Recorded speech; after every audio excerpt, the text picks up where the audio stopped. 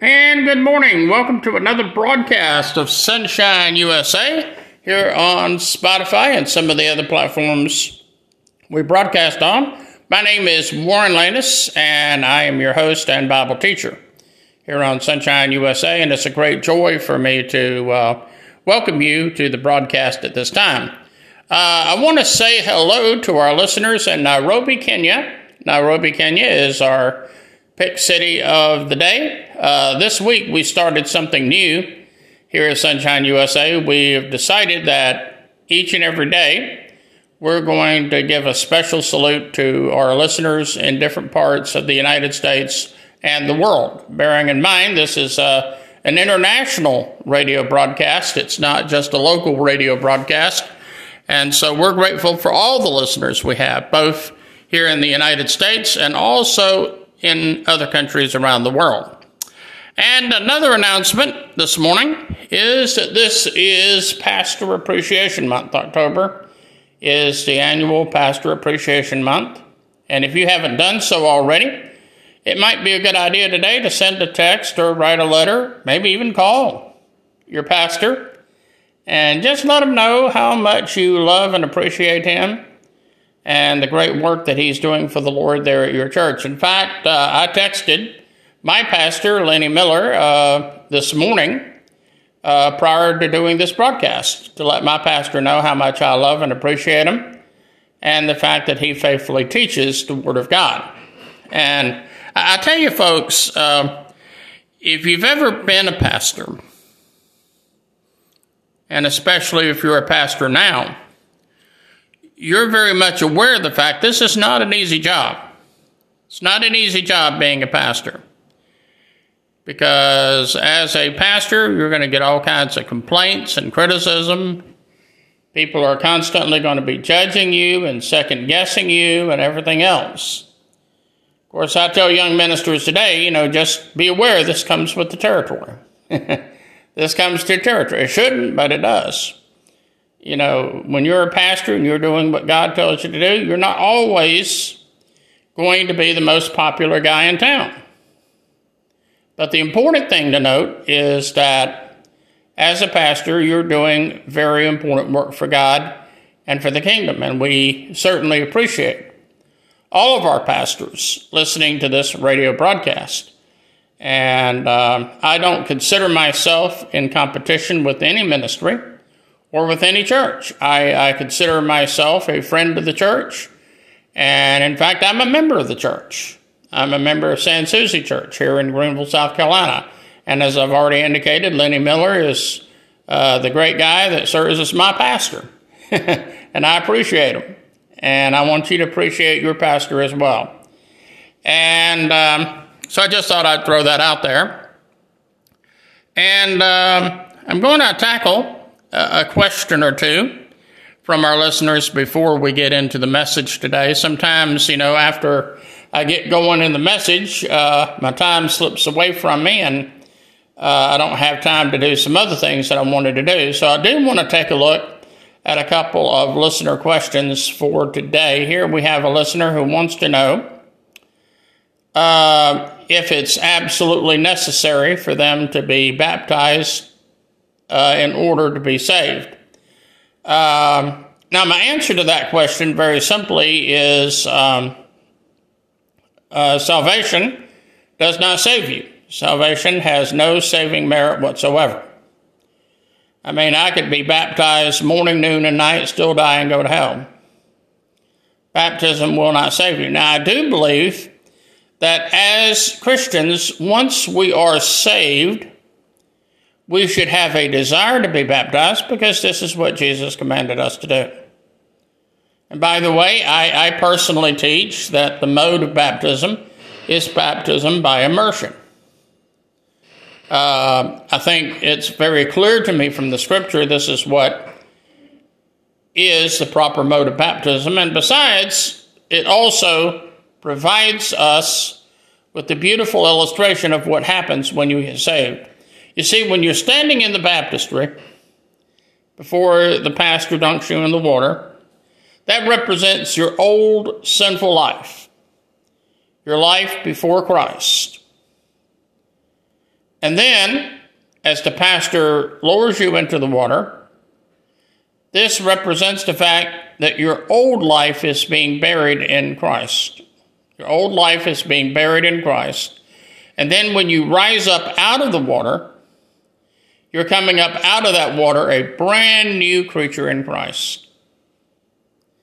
And so I do believe that baptism is something that we should do if at all possible. Now, I understand there are some people who have handicaps and physical deformities which make it very difficult for them to be baptized, and I can certainly understand that, and I think most of all God understands that.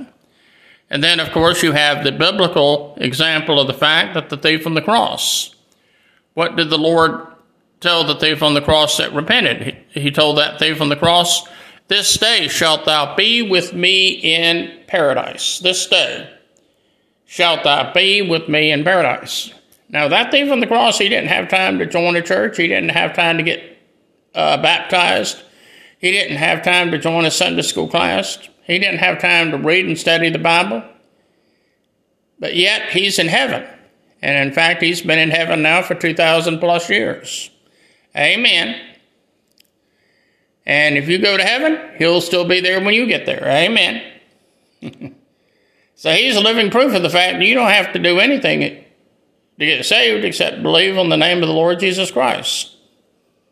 That's John 3:16 right there. For God so loved the world that he gave his only begotten Son, that whosoever should believe in him should not perish, but have everlasting life. All you have to do is believe and you're saved. But once you are saved, you should follow the Lord in baptism. Now, I can tell you in my own situation, I got saved the first time in my life when I was 7 years old. But now I didn't get baptized for the right reason. I was baptized, did I say I was saved at 7? I wasn't saved at 7, I was baptized at 7. But I got baptized for all the wrong reasons. I got baptized because, they told me I couldn't have the Lord's Supper because I hadn't been baptized. So I said, well, I need to get baptized. I mean, that's the way a 7-year-old thinks, amen. But when I was 14 years old, I got saved for real. And then I had to deal with the question, should I be baptized? I kept telling myself, well, Warren, you were baptized at the age of 7. Now, granted, you weren't baptized in the proper order. You should get saved, then baptized, not baptized and then saved. And so at the age of 14, I made the decision to request Christian baptism, and I was baptized again at the age of 14. And I believe that's what the Bible teaches us to do, if at all possible. Now, like I say, if you have the kind of handicaps that make it difficult or maybe even impossible for you to be baptized, don't worry about it. I think the Lord understands thoroughly. I think the Lord understands absolutely thoroughly. But if we can be baptized, you should be baptized, and I believe the correct mode of baptism is by immersion. Now, I realize that we have some churches and some denominations which might teach other modes of baptism, such as by sprinkling. And personally, to be honest with you, I don't take tremendous issue with that. I'm just telling you what I think the Bible clearly teaches. Okay? Okay. In other words, if you baptized by immersion, you're a pastor, you baptized by immersion, I'm not your enemy. I'm not going to take issue with you, I want to be your friend. Amen. Okay. Well, okay, let's take a look at another question here. We have a listener that wants to know if there is a special kind of diet that they need to be on in order to be saved. For example, they're saying, if I'm a Christian, am I supposed to be a vegetarian? That's a very interesting question there. I have personally a lot of friends who are vegetarians. I have a brother, for example, who is, I think, at least partially vegetarian. I say partially vegetarian. He doesn't eat red meat. For example, he doesn't eat steak or hamburgers. But now he may occasionally eat baked chicken or maybe perhaps fish or something like that. But he doesn't eat red meat. And he's leaning towards going all the way vegetarian. And that's certainly okay. Now, I do think that as a Christian, we have a duty and an obligation to take care of these bodies that the Lord has given us. Now, as for me, I'm not a vegetarian. I like just about any kind of food out there. I don't mind telling you my favorite channel on TV is the Food Network. And man, let me tell you, I get all kinds of great ideas, eating-wise, from the Food Network. I do. I really do. But I also know that as a Christian, I have a great need to take care of this body.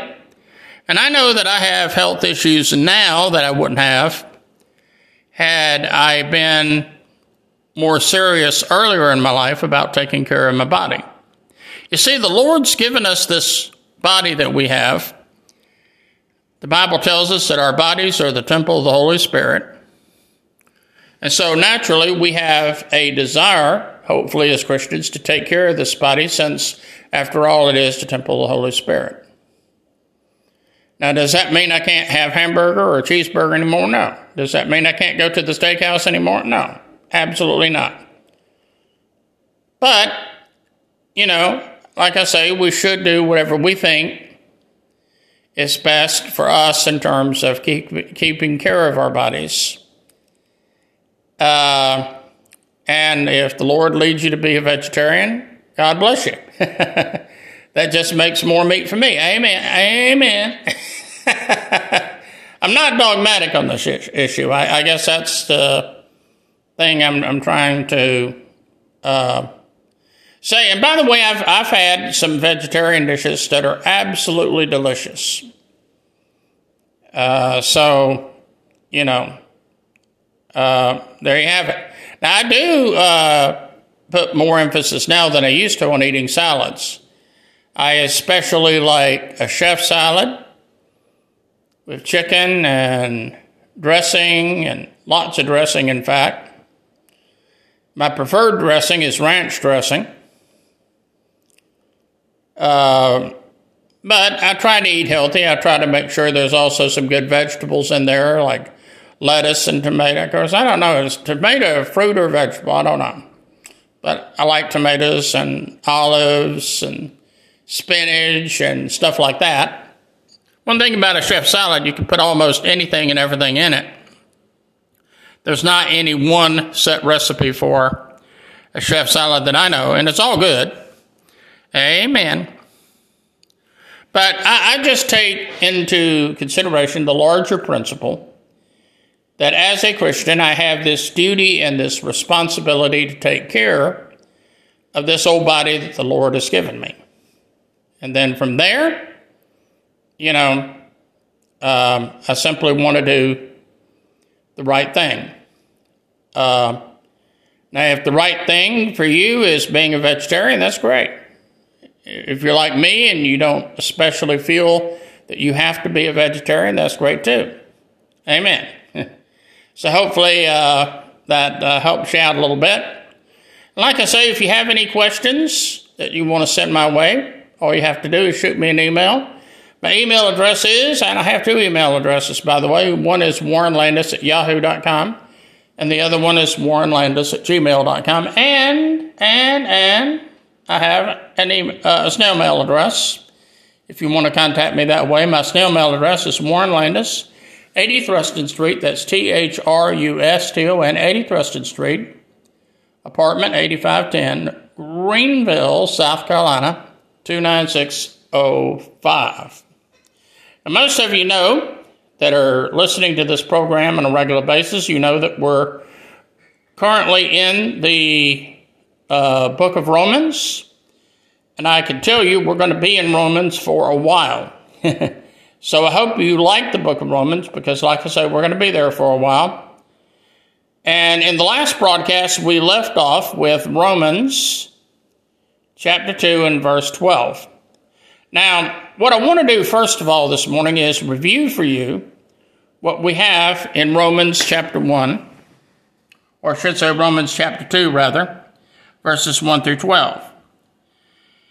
In Romans chapter 2, verses 1 through 12, to summarize what we talked about in the last broadcast, the Bible makes it clear that when we judge others, we need to be careful. Because a lot of times when we judge others, we're actually judging ourselves, because we might be guilty of some of the same things that we're criticizing other people for. You know, for example, you might criticize someone or judge someone because they use profanity. But wait a minute, what about you? Do you use profanity? Do you ever cuss? So I don't think as Christians we need to be hypocritical. What about, you see a drunk staggering down the road, and he's obviously drunk, he's obviously had too much to drink. What is your response? Do you judge that person? Or do you say, Lord, how can I help this person? How can I reach out to this person and let them know that there's a much better way for them to live? Now here's the thing. The Bible makes it very clear that the way we judge others is the way that God is going to judge us. If you tend to judge others harshly and severely, then guess what? That's how God's going to judge you. But if you judge others compassionately and lovingly, then that's how God's going to be judging you. So the way you want God to treat you is the way that you need to treat others. Now, like I say, if I see a drunk down on the road, maybe staggering, maybe falling down, first of all, I think about the fact that except it be for the grace of God, that could be me and not them. And rather than condemning that person, I want to ask myself, Warren, what can you do to help this person? What can you do to help them? Now, I'll tell you what I would do. If they're staggering down the road and they're constantly falling down, picking themselves up, I think what I would do in a situation like that, I would probably call 911 and get a cop out there to get this guy off the road. Now, I wouldn't do that judgmentally. I would do that in an effort to save that person and get that person to safety so they're not going to be killed. They keep walking like that down the road and they're probably going to be hit by a car and killed. You might be saving their life. But you also pray for that person. And pray that the Lord will reveal to you how you can reach out to this person. And let them know that God loves them and you love them. And you want them to know there's a much better way for them to be living. Amen? Amen. Okay, now, let's proceed onward. In verse 12, it says, For as many as have sinned without the law shall also perish without the law. And as many as have sinned in the law shall be judged by the law. For not the hearers of the law are just before God, but the doers of the law shall be justified. Now this lets us know a couple of very important things. First of all, you and I need to make it a point to be doers of the word and not just hearers of the word. Now, I know that in our day, it's very common for Christians to say, well, we're not Jews, we're Gentiles, and so therefore we're not under the law. But one of the things that Paul does here in the second half of the second chapter of Romans, he tries to emphasize that whether you are of the law or not of the law, either way, God is going to judge you. In other words, whether you're Jew or whether you're Gentile, God is going to judge you. Now, as Christians and as Gentiles, the Bible teaches us that God's law is written in our hearts. God's law is written in our hearts. A lot of times during the day, I will stop and I'll realize I just did something that is not exactly pleasing to God. And if I can, I'll stop what I'm doing right then and there and I'll pray and ask the Lord to forgive me for that, which I just did. Now, I think this is biblical.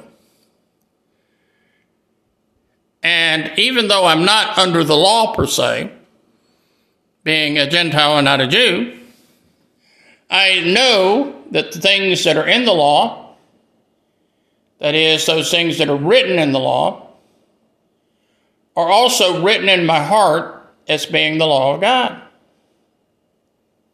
I mean, look at the Ten Commandments, for example. Now, I know a lot of people say, well, why do we want to look at the Ten Commandments? That's for the Jews. It's not for the Gentiles. Oh, really? It says, thou shalt not kill. Does that mean as a Gentile it's okay for you to go out and kill somebody? Absolutely not. The innocent taking of human life is always a sin. And that applies to the Jew and Gentile alike. The Ten Commandments say, thou shalt not steal.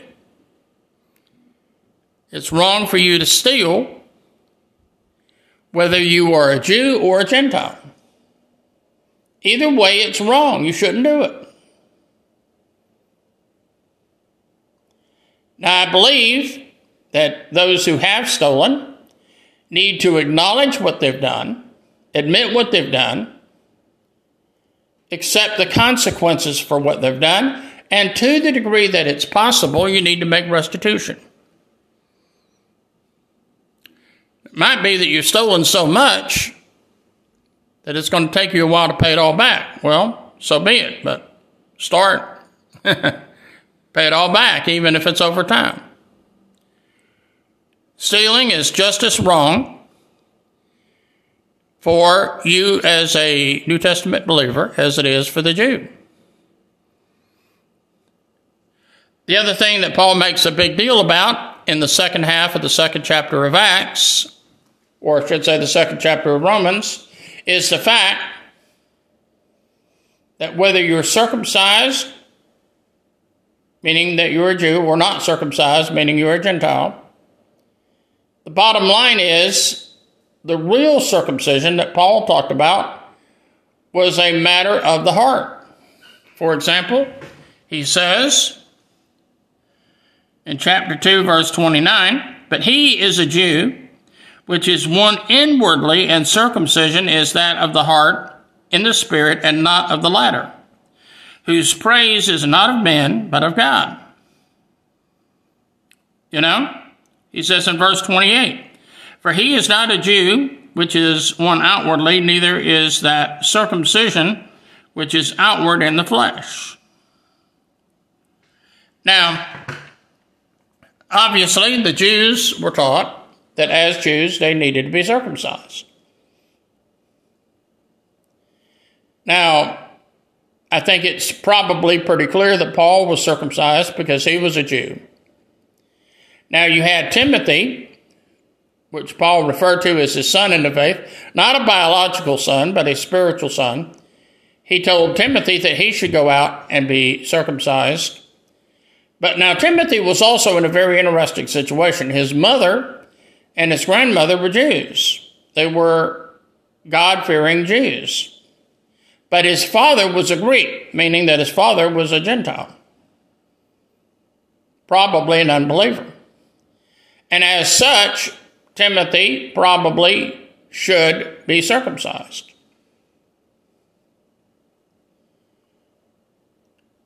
But either way, we have to recognize that as Christians, we need to act like the people that we are. For the Jews, the circumcision was simply an outward indication that they belonged to God. But as a Christian, we know that we belong to God because we know that the Lord lives in our heart. The Lord lives in our heart. He takes up residence in our heart. Amen. And as a result of that, we should live accordingly. I was listening to a preacher preach the other day, and he gave the indication that it wasn't really important what you did or how you behaved yourself as long as you were a Christian. In other words, he took the position that if you were a Christian and you knew that you knew Jesus Christ as your Savior, it didn't matter anymore how you lived. And I felt like writing that preacher and say, oh, yes, it does. It does matter how you live. I mean, first of all, why would a person be saved and not want to be as much like Jesus as they could possibly be? You see, as a Christian, and in my case, as a Gentile Christian, I have a desire to be as much like Jesus as I can possibly be. I don't want to do right in order to be saved. I want to do right because I am a believer, because I do know Jesus Christ as my Savior and Lord. Now, does that mean I'm perfect? Absolutely not. And those of you that know me personally, you have probably known me long enough and well enough to know I'm not perfect. You've seen times in my life where I didn't always do what I should have done, or I did what I shouldn't have done. But I do know that as a Christian, I have this desire to be all that I can be in the Lord. I want to be just as much like Jesus as I can possibly be. Now, the other thing that we learn, as we learn in verse 11, chapter 2, verse 11, for there is no respect of persons with God. In other words, I think it's fair to say that God, certainly in our day, He loves Jew and Gentile alike. God is just as eager to see the Gentile get saved as He is the Jew. And by the way, Jews and Gentiles are saved the same way, by believing in the name of the Lord Jesus Christ. The Bible says, for example, in Romans chapter 10, verse 13, for whosoever shall call upon the name of the Lord shall be saved. That applies whether you're Jew or Gentile. Whosoever shall call upon the name of the Lord shall be saved. And, I think we also need to get across the idea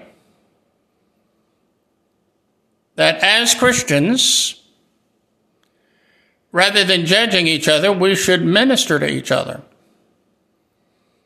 And we should be willing to help each other. When I see a professing Christian do something they ought not be doing, rather than judging that person, you know what I need to be doing? I need to be praying for that person. And I need to be asking the Lord to help me find a way to let that person know there's a much better way for them to live. Amen. There's a much better way for them to live. And I thank God for that. I thank God for Christian friends that if I'm doing something I shouldn't be doing, then you know what? I thank God that they love me and the Lord enough to tell me, Warren, there's something better you could be doing here. That's the kind of friends you should be asking God for and thanking God for. But you know what our reaction tends to be, don't you? Somebody points something out to us and we say, why are you judging me? Why are you being critical of me? Well, that person's not really being critical at all. They may just be trying to help you. They may be trying to help you grow in the Lord. Now, by the way, this is why church attendance is so important. This is why church attendance is so important. Because I'm surrounding myself with people who get to know me, and they love me, and they care for me. And they look out for me, and I look out for them. I have fellowship with them. I enjoy that fellowship. And by the way, that's something you can't get on a TV screen. That's something you can't get on a computer screen. Now, I thank God for the fact that churches nowadays are live streaming their services and they're putting their services on the internet. Man, I think that's a wonderful thing. But don't you dare think for 1 minute that's a substitute for being in church in person if you can. You know, one of the sad things about the pandemic is that during the pandemic, a lot of people quit going to church. In some cases, they quit going to church because the local government forbid them to go to church. And in other cases, they were so afraid of getting COVID that they stayed away from the church.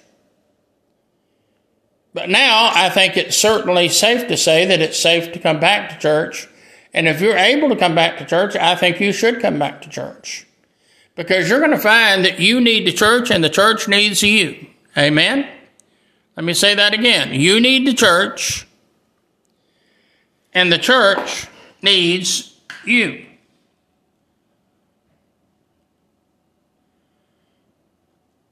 And then I want us to look at verse 17, chapter 2, verse 17. Behold, thou art a Jew, and resist the law, or restest in the law, rather, and makest thy boast of God, and knowest his will, and approbest the things that are more excellent, being instructed out of the law, and art confident that thou thyself art a guide of the blind, and a light to them which are in darkness, an instructor of the foolish, a teacher of babes, which has the form of knowledge and the truth in the law. Therefore, thou which teachest another, teachest thou not thyself? Thou that preachest a man should not steal, dost thou steal? Thou that sayest a man should not commit adultery, dost thou commit adultery? Thou that abhorrest idols, do you commit sacrilege? So you see, Paul is telling us here about the importance of being the real deal. Make sure when you point something out to somebody else that you're not guilty of that thing yourself. Or you might share with them out of your own story. You might say, you know, I have done what you've done. I've been down the road you're traveling right now, and let me tell you, it's not a good road to be on. I can tell you that there is a much better road for you to be on. And let me tell you about that better road. Now, all the while, what you're making it a point to do is to preach the truth in love. In fact, I remember one time I was preaching at this church, and the pastor had put a plaque on the back of the pulpit. And not everybody in the church knew about this plaque. Now, if you sung in the choir, you knew about it. If you ever sat on the platform, you knew about it. But most people seated out in the congregation, they didn't know about it. But it was a plaque that simply said, preach the truth in love. You know, I have to tell you that sometimes as a preacher of the gospel, as a minister of the gospel, I have to teach things and preach things that I wish I didn't have to say. But I say it in genuine love. And I say it for your betterment. Amen. And that's the way it should be. Like I say, it's not always easy. There are some topics as a preacher I wish I never had to preach on. For example, I don't especially enjoy preaching about hell. I mean, I'll just be honest with you. I don't enjoy preaching about hell. But I do preach about hell from time to time because it's all part of the whole counsel of God. And I know that as a preacher, God has called on me to preach the whole counsel of God. But do I like doing that? No, absolutely not. But I love lost people enough to where I don't want them to spend eternity in this terrible, awful place that the Bible calls hell. And so I know that from time to time I have to preach about that. When it comes to issues of morality, these are issues I wish I didn't have to teach and preach about. But I know that because God has called on me to preach the whole counsel of God, I know that sometimes, hey, I have to do that. But whatever I say, it's not said with a judgmental heart. It's said in a manner to preach the truth in love. Not to condemn you, but to simply be a light to you and show you that there's a better way for you to be living. There's a better way for you to be living. Now, when we get to 1 Corinthians, for example, Paul talks about a man in the congregation there at the church of Corinth. He said, there's a man living in immorality in your congregation. In fact, what he's doing is so bad, even the unsaved heathen people of the world are talking about how bad this thing is. But yet, he said, you need, for the time being, to put this person out. But you don't do it judgmentally. You don't do it hatefully. You don't do it punitively. But you do it with a view towards restoration. Because later on, when Paul writes 2 Corinthians, he says, yes, you did the right thing putting this person out, but now you need to bring this person back in. If they have repented, if they have seen the error of their ways. And you see, that should always be the principle behind church discipline. Churches that have a church discipline program, you need to realize this is not to be a program done judgmentally or punitively, but the whole idea is restoration. The idea of helping this person to see the error of their ways and come back to the ways of the Lord. Amen. That's why when we read about the story of the prodigal son, we read about the father that was so happy to welcome that son back. Yes, that son had been a sinner. Yes, that son did some very foolish, stupid things while he was living in the world. But the good thing is the son came back and the father received him. And I can tell you right now, if you're listening to this broadcast, I don't care how far down the wrong road you've gone. God still loves you, He still cares about you, and He still has a plan for your life. If you'll just come back to Him and put your faith and trust in Him. Amen. Well, in the next broadcast, we will begin with Romans chapter 3 and verse 1. Romans chapter 3 and verse 1. And I look forward to hearing from you. By the way, pray for this program every day.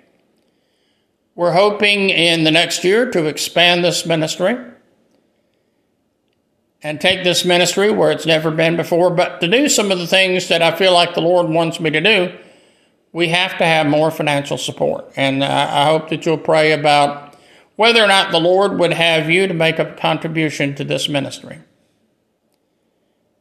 And that's between you and God. I don't keep a record of it.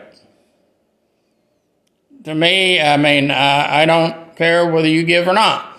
But I'm just simply saying whether if you do give, that it's good to give some money to this ministry if you can, because, some of the things that I feel like the Lord wants us to do, it costs money.